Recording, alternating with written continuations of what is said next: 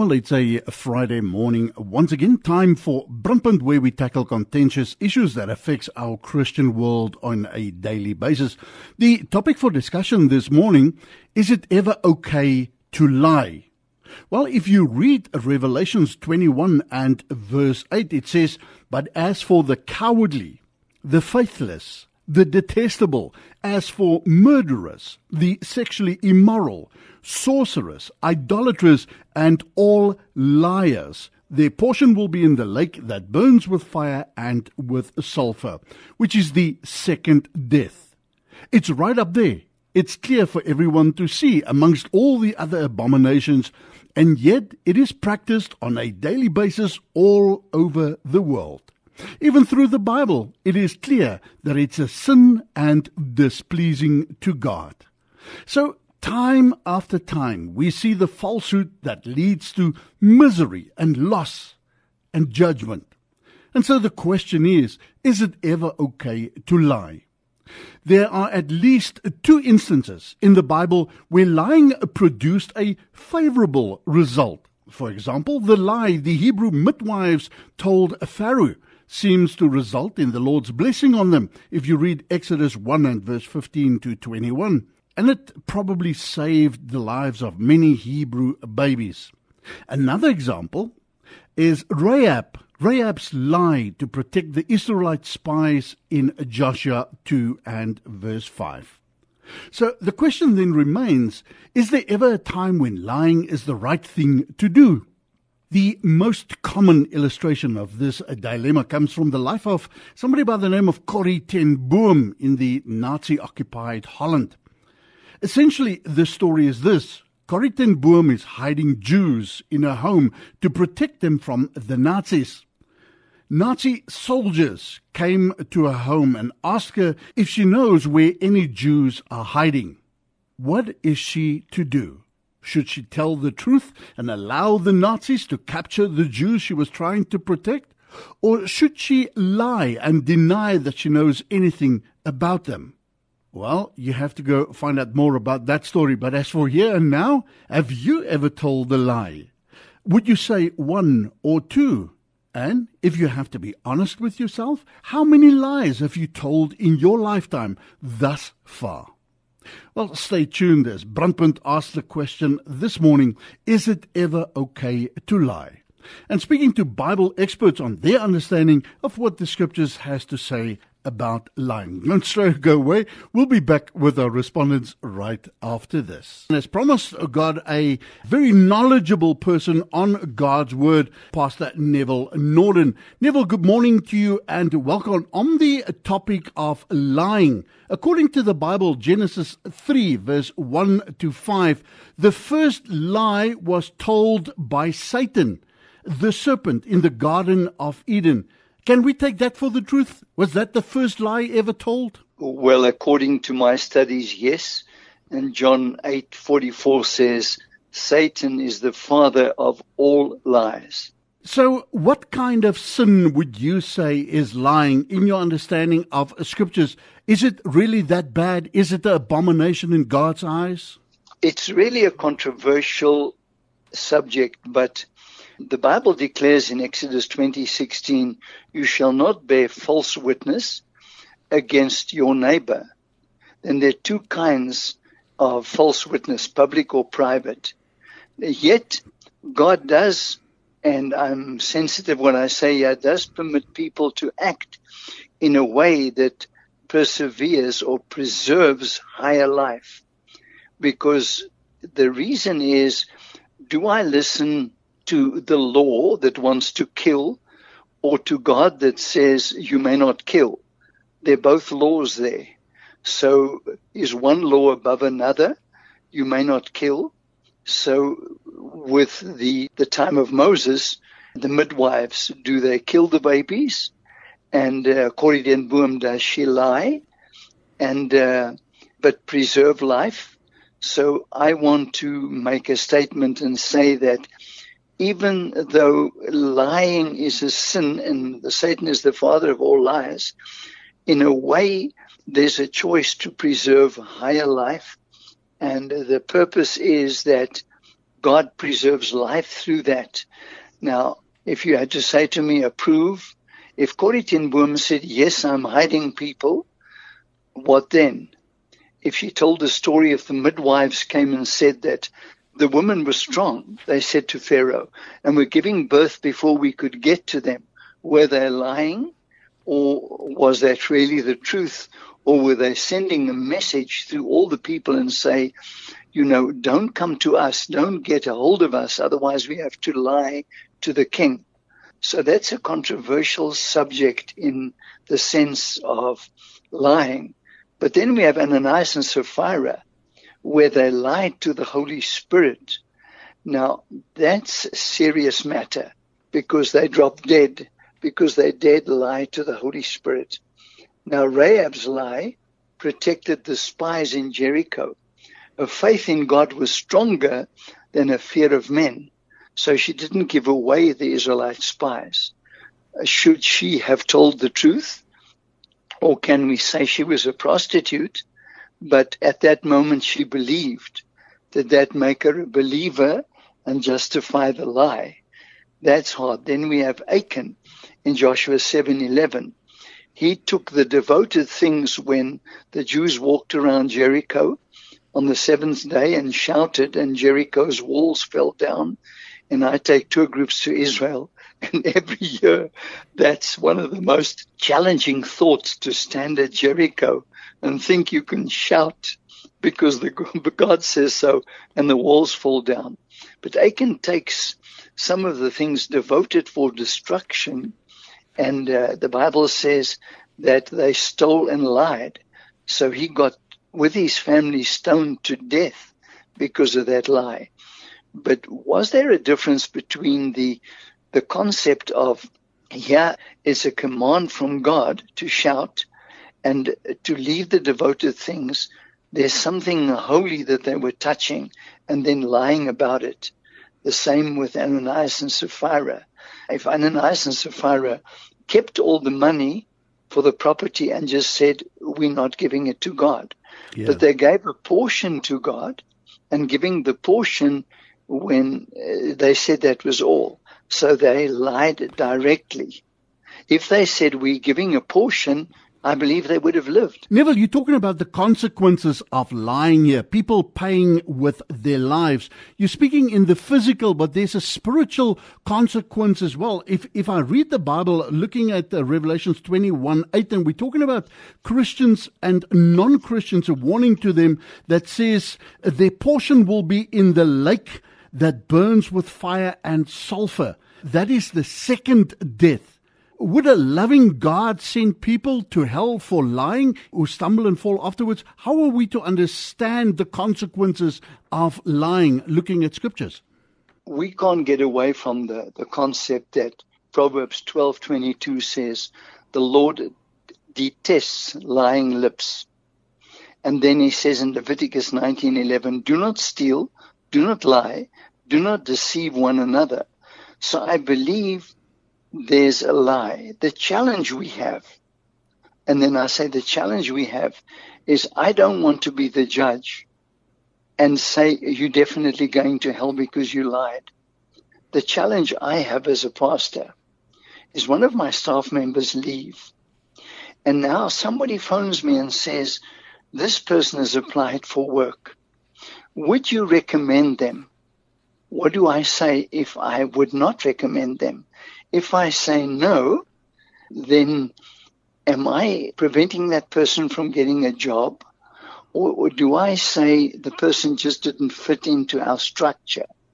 What do I do when that kind of thing happens? That's hard, because if I have to give a real report, or is there grace where that person did wrong? And 1 John 1:9 says, if we confess our sin, then he is righteous, which makes us unrighteous at times. He's faithful, which makes us unfaithful at times. But he's righteous and true to forgive us our unrighteousness and cleanse us of all sin. So if there's a deliberate lie, and you're deliberately lying to your advantage, to me, there's no excuse for that. Yeah. But again, I can't play God, because if I'm lying in terms of people phone me and say, we're doing a market research, what is your salary? Now, you can't tell people your salary, because immediately people say, but why do you get that and I don't get that? Part of our problem in society today is people want something that there is something like 5 talents, 2 and 1. The person working with the 5 getting the lazy guy's 1. Now, what do I do when, as I just said, specifically people who leave and then they want you to give them a referral and they want you And to you can't be honest about it. Oh, right. I can't be honest. So we're very clear from scriptures there are consequences for lying. Lying is detestable. It's an abomination. It's wrong in God's eyes. Why is it then that so many people to this very day wouldn't think twice of it to tell a lie?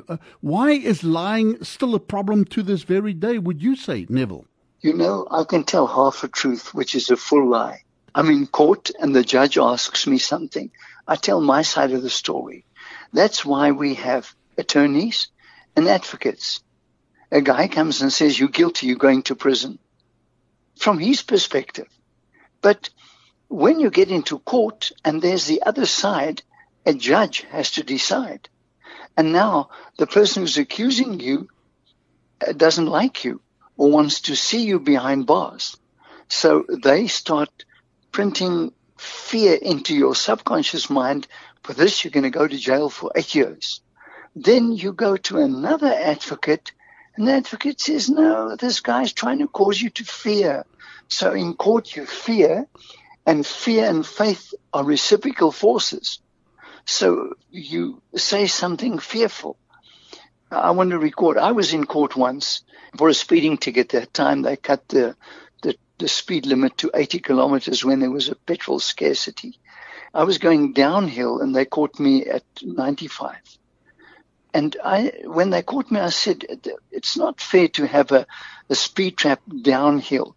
The guy said, sir, and I said, isn't there grace? They said, yes, 10 kilometers. You're 5 kilometers over. I forgot to pay my fine. So I landed in court.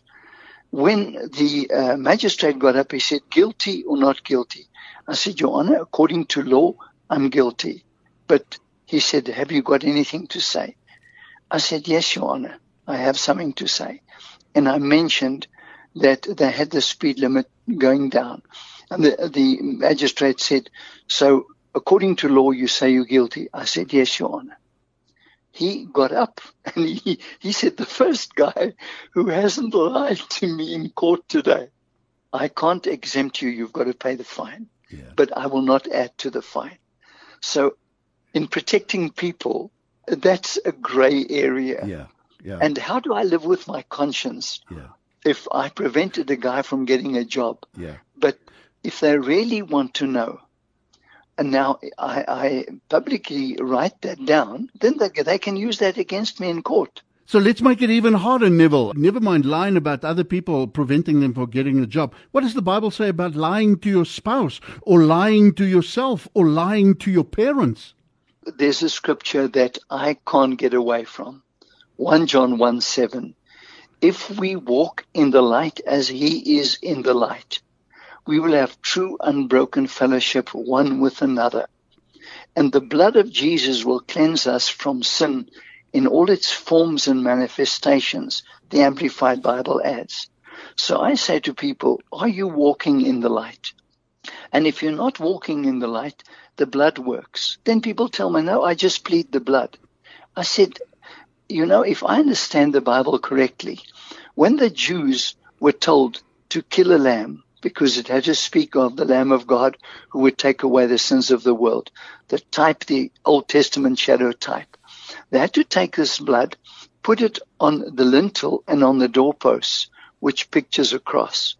When the angel of death came, he went past that. So the blood had a voice. And if I walk in the light, the blood has a voice. And the blood says relationship restored.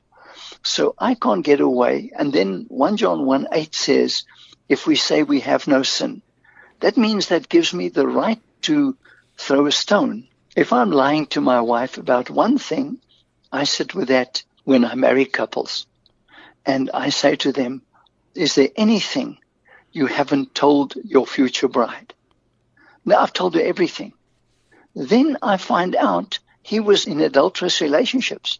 So I said, in courting her, you lied to her. Now she's your wife. How are you going to continue lying to her? You're not walking in the light. And then to me, I battle with Hebrews 5 verse 9 in the Amplified Bible. Hebrews 5:7 says, in the days of his flesh, Jesus offered up definite special petitions for that which he not only needed but wanted. Then verse 8 says, and because of his reverence towards God, in that he shrank from the bright presence of God, he got rewarded. So I was asking the Lord to explain that to me. I'm standing, and I've got to go back and share something funny. I've got a lot of freckles. When I was younger, even more. So when I date a girl, I'd want to pick her up at night, and then I'd want to go to a darker place so she couldn't see all my freckles. So I was not walking in the light. I was fearful of her seeing me in the light and then rejecting me. Lying to yourself, so to speak, no? That's it. Yeah. So what I'm saying is, when I came to the Lord, was praying one morning, and I saw myself before the Lord. And I looked great. Then the Lord said, come closer. Because the Bible says in Psalm 36:9, with him is the fountain of life. In his light we see the light. As I came closer, I saw that I was full of spots and wrinkles. And then I said, Lord, I understand grace. And then the Lord took me to Ephesians 4, and he says, my blood has the power to cleanse you. You, my bride, I'll cleanse you. I'll make you spotless and wrinkleless. Can't get away from walking in the light. So stop lying to your spouse, stop lying to yourself, stop lying to your parents, stop lying in general. What about fake news? We live in a modern so-called day and age, social media. We even been warned against fake news. Isn't fake news lying as well? To be politically correct, not to offend people, but we're not telling truths, we're lying. How do you see that? In the time we've gone through, all this conspiracy theories. I mean, I was getting 5 conspiracy theories a day. And I was saying, Lord, what do I do? He said, John 8:32, he says, you will know the truth and the truth will set you free. The truth is in the Word of God. So I'm not led by conspiracy theories. I'm led by the Spirit of God. People ask me, do I take the jab? I said, you ask the Spirit of the Lord. And I said, yes and no. They said, why do you say yes and no?